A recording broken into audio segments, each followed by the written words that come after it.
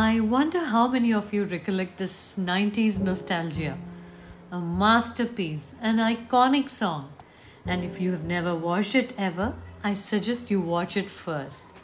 Fatboy Slim, right here, right now. And then what I say would make sense to you. The underlying message: when humanity got full and satisfied, it stopped moving forward. I always used to get amused by the amoeba wanting the burger in the video. That is one epic scene. I seriously feel that when the world ends, this can play in the credit section.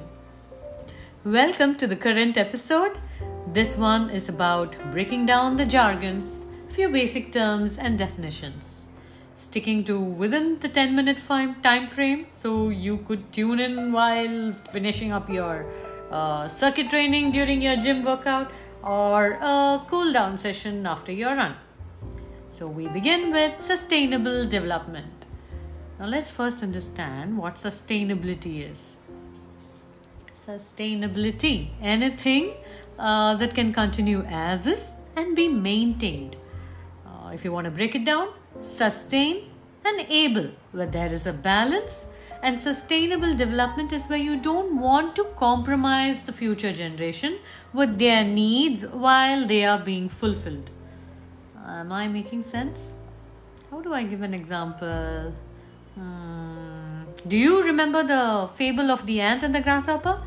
There you go. When the ant ate and worked sustainably towards, during summer to save for the winter is coming, while our grasshopper fellow was skimping about the meadow without a care in the world. We move on to climate change. Now, this is a challenge to the sustainable development which I just mentioned. Thanks to carbon dioxide emissions from fossil fuels, climate change, as the name suggests, is change in the global and regional climate patterns with changes in temperature and rainfall. It's more or less similar to cascading effect, where one parameter influences a series of reactions. We move on to what is called biodegradable. Biodegradable is nothing but decomposition by bacteria or any other living organism over a period of time. The key word is bio. And we have compostable. Breaking down at set conditions is compostable. While compostable can be biodegradable, the reverse may not be true always. Ta-da! You read up more on this. I'm not going to spoon feed. Upcycling. Working on existing resource to upgrade its value. In simpler terms, it's creative reuse. Then we have what is called linear economy. This is something I think 90% of the industries use this. Take, make, waste economy. You take the resource, transform into the product, and waste goes as waste. Circular economy is what we will need to be focusing on, which is like hum saath saath hain. You hold hands and you close the loop, where the waste is used up to build something. Things are repaired using parts from other broken items. It's more or less like, jugaad.